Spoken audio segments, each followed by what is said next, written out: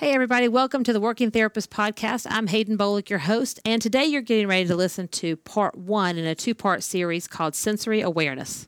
I did both parts with Rachel Beaver. Rachel is one of the OTs that works here at Pediatric Developmental Therapy.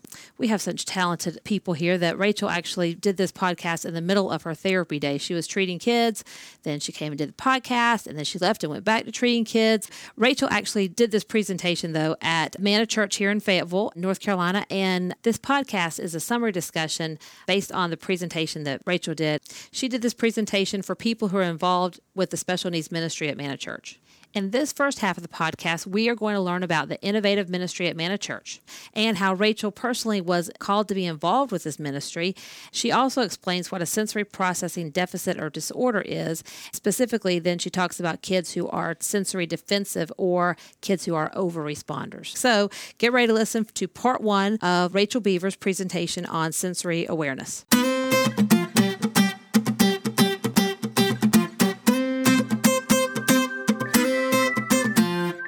Welcome to The Working Therapist with Haden, a podcast designed to help you grow more, do more, and be more as a therapist. The Working Therapist is an extension of the Pediatric Developmental Therapy Network.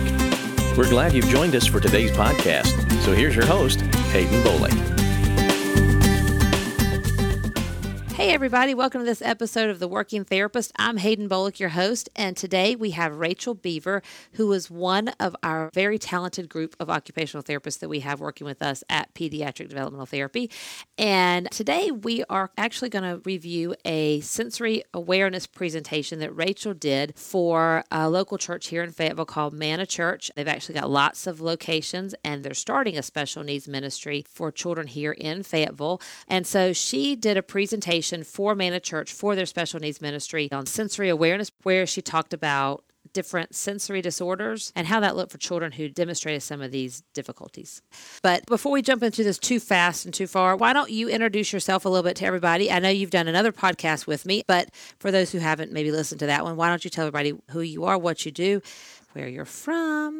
I don't know. Just important facts about Rachel, things that are fun to know. I don't know. Okay. Well, like you said, I'm working as an OT with PDT, and I work over in our Southern Pines location. So we work at the Children's Center and then our outpatient office there. And actually, Manna Church is in Fayetteville, but a lot of our Fayetteville team attends there, and they've been setting up a special needs part of their children's ministry, which they also partner with several churches in the Fayetteville area, Southern Pines area, kind of throughout this regional location. So they're hoping that some of the things that they're setting up at their church and their partnership with us, so they can kind of expand that. So I know the church I attend was actually planted by them here. And so that might even be something where we might be able to do a similar presentation with them, or they're hoping just to continue to expand awareness of special needs within the community and especially within churches, since that is a big part of the culture and the community here. So. Yep, exactly. And I think Manna Church is doing, what nationally a lot of churches are doing, but they're creating a special needs ministry. And I guess that looks maybe different at different places, but we're excited about the one that Manna's doing here, and super excited because you are an integral part of that whole ministry. Rachel, you gave this presentation for parents and for basically whoever wanted to attend, but there were a lot of parents that were there. There are a lot of people who could be working with children with special needs in the ministry at church. So there are lots of different people there for lots of different reasons, but basically all of them interested in helping children with special needs in whatever capacity and however that looks for them. And so you were helping to explain the sensory system and how different kids present differently based on some of their sensory issues.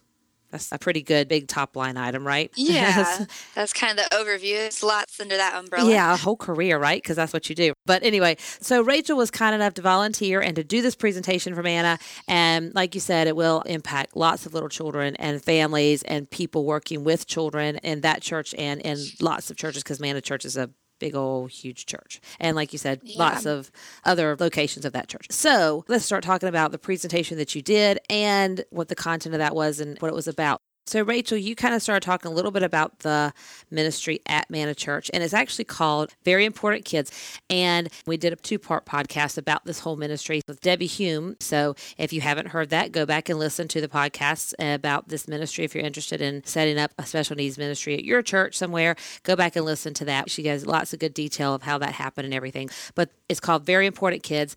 And so she actually contacted us about equipment that they needed, helping them to set up the space, just what equipment needed to go in there, purchasing some of the equipment, that kind of stuff. They purchased a lot through us, and we're still doing that with them. But then this presentation also came from discussions when she contacted us about being involved with their ministry. And so then, Rachel, why don't you describe about how sort of you came in on the scene and how you got involved? Yeah, well, Allison Nance, who I know has done several podcasts as well. She's kind of our project manager, and so she had just reached out to see if anyone might be able to do the presentation. Yep. So whenever I saw the background about it, I was really interested in getting involved. I've always really enjoyed working with that population of children with disabilities and found a good outlet working as an occupational therapist, but I was kind of excited to combine my personal faith with my work and just helping children be successful in all of their environments throughout the community. And it's not something I really get to explicitly do in my day-to-day job, though it certainly influences how I perform my job. But being able to partner with the church and kind of include more of the background of why this population is important to me and being able to use some of my knowledge to help them get their ministry started, that was, I thought, a really great opportunity. Mm-hmm.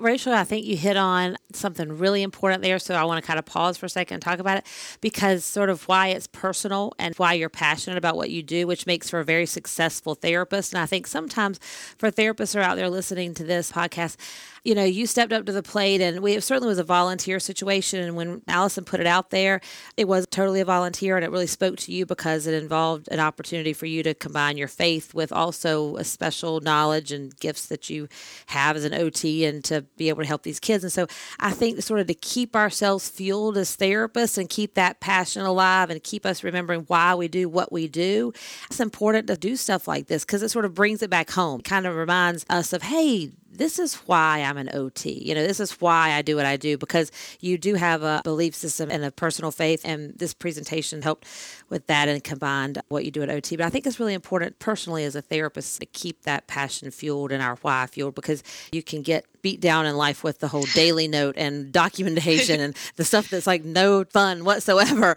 But you've got to keep remembering why we do what we do. So I think that you kind of touched on that, and I think it's important to highlight it. So this gave you an opportunity to combine those two things, and that's exciting. But it was a big event. This was not like oh, yeah, hey, Rachel's can come talk, and, oh, yeah, come on down if you've got nothing better to do. Debbie promoted this thing throughout the whole entire community. Manna Church did, and it was a big thing. It was exciting, and you did a great job because you put this whole presentation together, a very professional, thought out presentation, and it was fantastic. Very engaging. Very engaging. So why do you think it's important that people understand this sensory awareness? Why do you think this is an important thing to do? Well, I know whenever I talk to Debbie Hume, her background is working in a ministry with children with special needs. And so for her, it's just something that she wanted to promote in this new job in the church is helping people to understand how to engage children and how to help them to best be able to benefit from the ministry.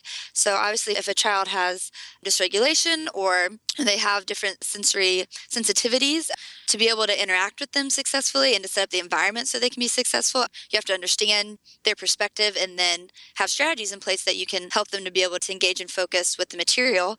And of course, from the church's standpoint, they are wanting to present about the gospel and helping children develop a relationship with God. And if they're in a place of dysregulation, they're not going to be able to engage with the cognitive academic part. Right. So by providing these kind of strategies or providing outlets for them, educating the parents and the staff that are working with them to provide the children the best chance to be able to hear this message. And likewise, in other organizations, other community type of projects, it's the same sort of thing. Whatever is the goal of that organization, they want the children to be able to participate and want to reach as many children as possible. So by providing this presentation, they're hoping that it would help them to reach the children in their community. Yep, exactly. And I think parents too. So it gives parents an opportunity to know their child who maybe has some special needs is in a safe place with people who are trained and educated and able to support that child in various ways. And then the parents can go and also hear the message so that they can also develop and continue to grow their faith and their walk with Christ. That's really part of it too. Okay, so Rachel, what was the title of your presentation? The title was Tigger Eeyore, Sensory Awareness and Finding a Balance Between the Extremes. Yeah. I was going to ask you how you came up with that. I love that whole Tigger and Eeyore thing. Who came up with that? It was awesome. That was actually Debbie's idea. So we had kind of brainstormed a couple ideas. Yeah. And then I liked that one just for it being very relatable. And most people at least have a frame of reference to think about the two characters. And actually, we really use 3 of the characters from this show, but it gives a good little illustration. So someone can kind of think of that when I'm describing the characteristics of each sensory processing pattern.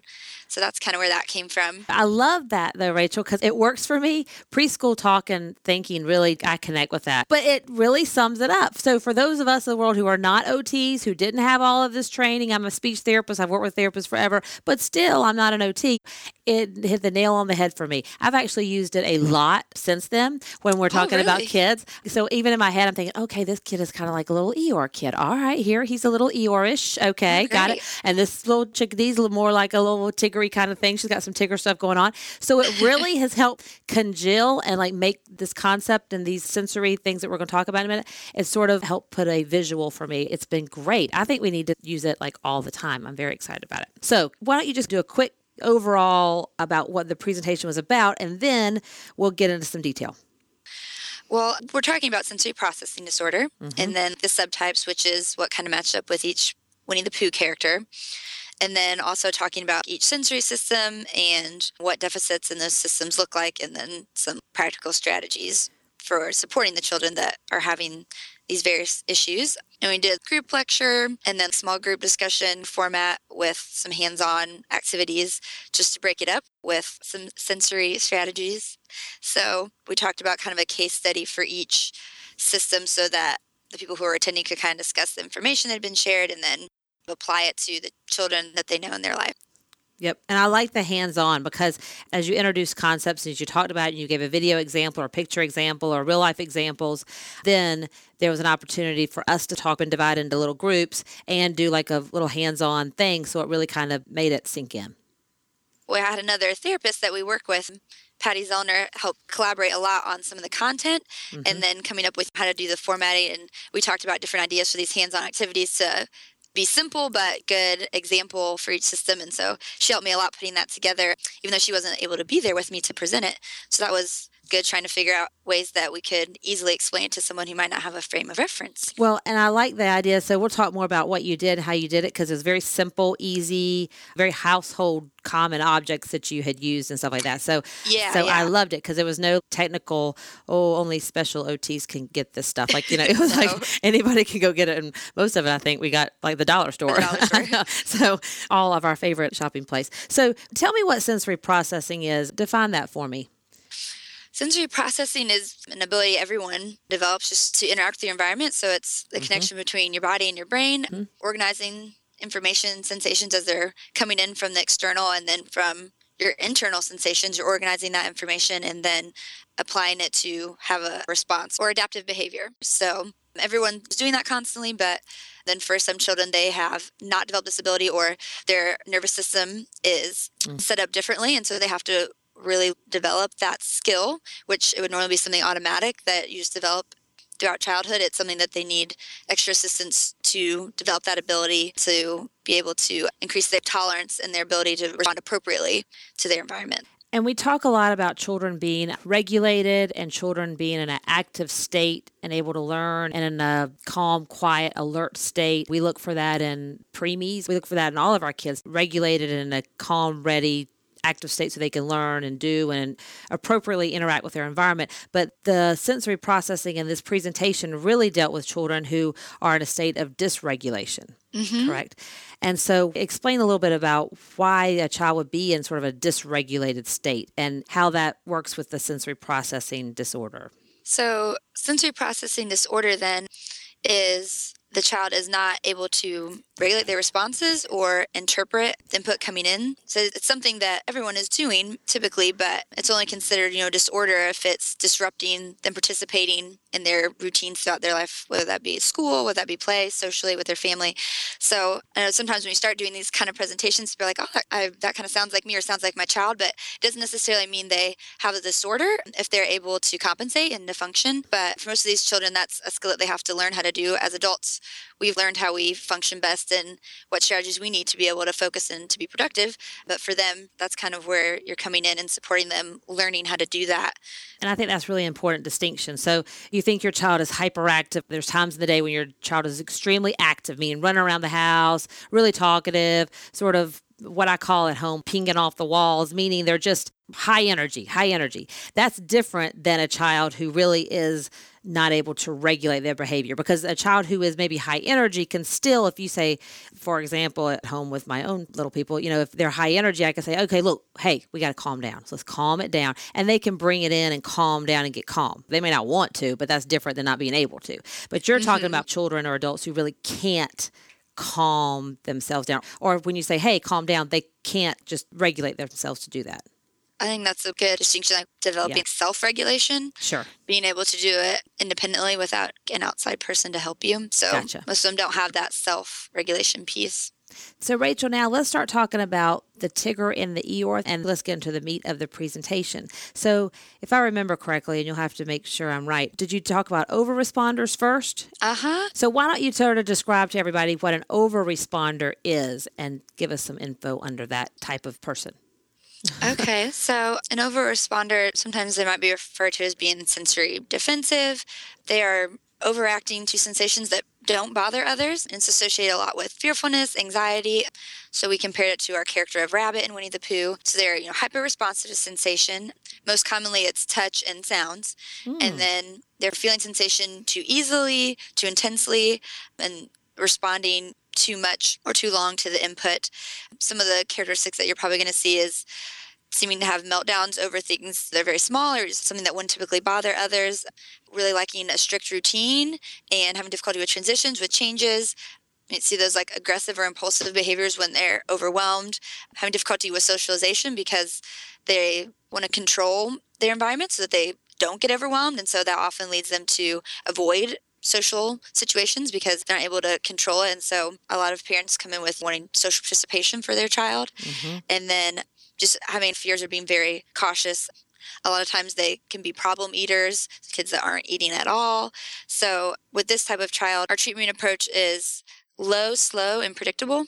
So low intensity and very slow, predictable, helping them increase their tolerance for different sensory input, whatever things that they're sensitive about.